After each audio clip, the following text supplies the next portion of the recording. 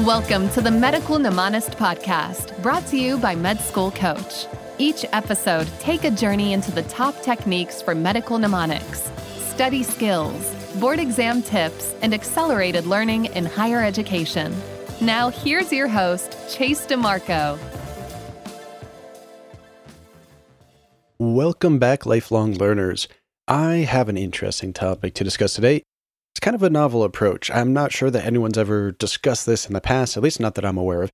Definitely not one of the more evidence-based approaches that we usually talk about, but it does combine a few different things that are either evidence-based or that I've personally had experiences with, and I thought it might be interesting to discuss them with you. So I was talking to someone recently about lucid dreaming, and for those of you that don't know, lucid dreaming is when you are aware that you're dreaming while dreaming so that you can actually take control of the dream. You can change the actions and the outcomes, and a lot of people will state that once they realize they're in a dream, like, okay, I'm going to have fun with this. I'm going to fly around town or do something outrageous because now you have control over this artificial reality that's going on inside your brain. And it's a really interesting topic, and I can't say that I'm an expert on teaching lucid dreaming or anything like that. There are definitely plenty of websites. You can type in how to lucid dream. You can find a book at your local library or maybe Amazon that can explain it better. But basically, I was thinking, what if we utilize this dream time and this skill that seemingly anyone can develop, even though it seems really weird, not a lot of people talk about it. Pretty much any skill should be available to anyone that practices it enough and finds a way that they can learn it. What if we use this for our studies? So that's what I want to discuss a little bit today, is how to use lucid dreaming and dreaming in general to study medicine and other topics that are very information dense. So I'm going to start off with the approach that I think is going to be the most beneficial, because if you are able to take control of your dreams, let's say, what are you going to be able to utilize to study there? You're not going to have your notes in front of you. You're not going to have your textbook, or maybe you'll have the textbook, but it's unlikely you're going to be able to, quote unquote, read this textbook while dreaming, unless you have photographic memory and have memorized the location of every word on every page, which, to my knowledge, does not actually exist in real life. Eidetic memory is really not something that you see, definitely not how it's portrayed in movies or anything like that. So what can we actually utilize within dreams? Well, I would say visuals are going to be the best medium for this. And if we're going to use visuals, then why not use our mnemonics and memory palaces that we discussed in so many episodes in the past? So if you're new to the show, or if you just need a refresher, let's quickly discuss what visual mnemonics and memory palaces are, and then let's see how we can utilize these, potentially anyway, for our studies. Again, this is not something that I've actually read about or even practiced at this point. It's just something that came to me recently. I haven't practiced lucid dreaming in a long time, so how to implement this exactly, it's going to be a little bit of trial and error, I'd say, for everyone. But a lot of these skills they're very personalized. So let's start with the visual mnemonic. This is something that many of you may be aware of from commercial products like Sketchy Medicine or Picmonic. We've also had them in past episodes of the Medical Mnemonist, so go back and check out the early episode with Sketchy Medicine and Picmonic. And we recently did another episode with the other CEO of Sketchy. So you can kind of see what they do, how they approach creating visual mnemonics. Or if you just want to use their pre-made ones, that is fine too. Either way, try to have some visuals that you can utilize, and then we can place them in the memory palace. The memory palace is something we've discussed in multiple episodes at this point, and how to approach it can vary depending on what you need to study, how much information there is, what is important for you, what parts you remember naturally or easily, and which parts you have more difficulty with.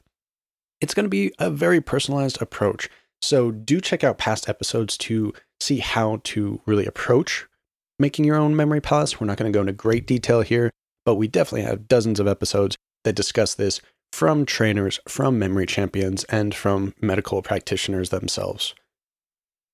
And the basic concept is a memory palace is any kind of location that you can visualize. Most people start with like their house or a friend or family member's house. You can use public locations, schools, libraries, hospitals, the local eatery or gas station you frequent, whatever it might be. Making a list of these can be very useful later on, and then you can start creating the visual mnemonics and placing them in these memory palaces. Terminology we use a lot is that there are macro stations within the memory palace, so that would be like your rooms in a house, your bedroom, kitchen, living room. Then we have the micro stations, which are in the macro stations, and that would typically be furniture, light switches, doors, windows. These are locations that you can place your mnemonic on, place your visual imagery on for later recall. And having that location based makes a good reference, because if you're just trying to remember, let's say 20 or 30 different visual mnemonics, you might not recognize if you miss one of them in your recollection as you're reviewing the material. If, however, you are picturing your bedroom and you're looking at the dresser and like, I know a visual goes there, I just can't think of which one it is, then at least you're made aware of it and you can go back and review, and you might have written down your visuals like an outline of where things are, so you can use that as a reference later on. Either way, we're not getting too much in the weeds about actually creating your memory palace. But let's say we had many memory palaces as well. I think episode 33 and 35 had Dr. Lev Goldentouch discuss how he has memory cities, where he's combined all of these different memory palaces into his own visual city, and he can zoom around from one to the next and recall like a million items in one sitting. I definitely haven't reached that skill level, and I don't think it's necessary that we all do in order to pass our exams and study and be lifelong learners. But any little bits and skills that we can develop are going to be helpful, and we can pass them on to the next generation, which can start earlier than we probably did and develop them more fully. I want you to picture utilizing these memory palace skills while lucid dreaming. So that, say you become aware that you're dreaming, and now you can utilize this time within your dream to go through your memory palace. Maybe you're just recalling it, maybe you're actually walking through it in your dream. And you can use this as one of your space repetitions, basically. Now, I'm not saying this is going to be the only studying you'll do, but a lot of students do complain that, especially when they're starting off or they're not that skilled at this process, and it happens to me as well, that it can take a long time to create certain visuals. Some are easier to create, others are hard to find this abstract representation, this caricature, this object to represent something in medical terminology. But let's say if you were able to develop this skill, you could maybe potentially spend a lot of your waking hours creating the visual mnemonics and placing them in memory palaces, and then you could actually review them at night while you're dreaming. Wouldn't that be cool? So there are definitely some possibilities here, and how far it goes, I don't know. I'm not going to claim that this is going to be more effective than whatever study strategy you're using currently, but it's definitely a creative way to implement new study techniques. And sometimes we just need to get past the monotony. Sometimes we need to try something fun, creative. Maybe we're just more artistic than some of the other classmates, and the normal rote memorization and writing down notes isn't working for us. And generally speaking, that doesn't actually work for anyone according to the research out there. So let's try some more creative avenues. If you have the time to develop lucid dreaming and or visual mnemonic and memory palace skills, especially earlier on, if you're pre-med or even earlier, you probably have a huge advantage in this. You'll actually have the time to do so. Whereas if you're in medical school, you might just be trying to keep your head floating and keep your head above water and might not want to dedicate too much time to developing these new skills that are a bit novel and a bit unique and probably something you haven't really heard too much about in the past. And if any of you have experience in doing something like this, then please do let me know. I would love to hear your stories and maybe even bring them up on a future episode. And I want to just go into a little bit here about lucid dreaming because, again, I'm not an expert on this. I studied it many, many years ago. I was able to do it for a short period of time, and then I stopped practicing and it kind of faded away, like most skills do. If you read a lot of the material out there, there are different techniques that people implement for beginning your lucid dreaming trials. And for me, the ones I initially read about didn't work at all for me. I had to find my own. And that might be something that you have to run into as well. If you remember the movie Inception, you'll notice that he's constantly spinning this top. And the point of that, or having some sort of item like that, some people just constantly feel in their pocket and make sure an item's there in real life in their waking hours. And then if it's not there while sleeping, while in the dream, they know that they're dreaming. Or the top in Inception, you notice it never falls. And that's something that can really alert somebody that the dream is a dream, that the aspects of reality, of physics, are not playing a part there. That's why they kind of leave you on a cliffhanger there. Seems to maybe almost about to topple, but then it doesn't, so you don't know if he's actually in a dream or not in the end. There are other techniques where I've heard of people hitting doorways as they go through the frame of a door, and they get used to that feeling every time they go through a doorway. So if they go through a doorway in a dream, it's going to feel different, right? Because you're not actually physically hitting something. A lot of people claim that they can't feel anything, or at least they can't feel pain in a dream. I'm not sure how much that is based on fact or not, but it'll definitely be different. So that'll alert them, hey, my slapping my hand on this piece of wood or the door frame, whatever it is, feels different. I must be dreaming right now. So I personally would always journal when I'd wake up, and it let me know what I would dream about and know the topics that I was dreaming about. So I was more easily able to notice them while I was in the dream.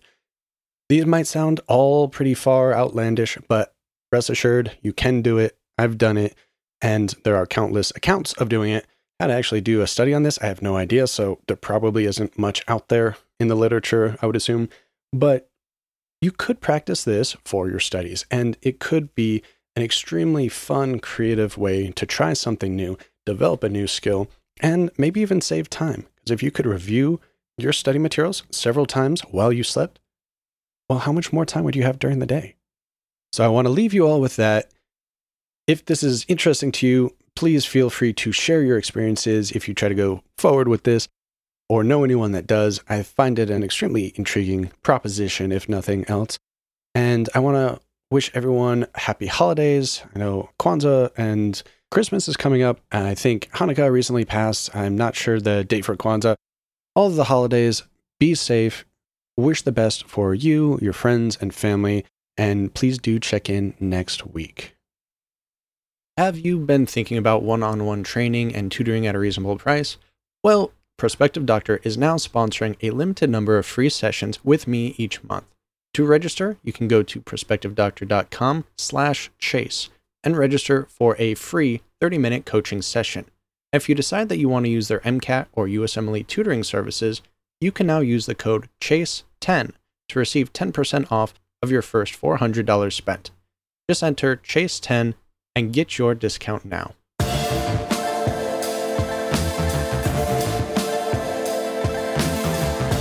The Medical Mnemonist podcast is powered by Med School Coach. To access Med School Coach services, including USMLE tutoring and residency admissions advising, visit our website at medschoolcoach.com.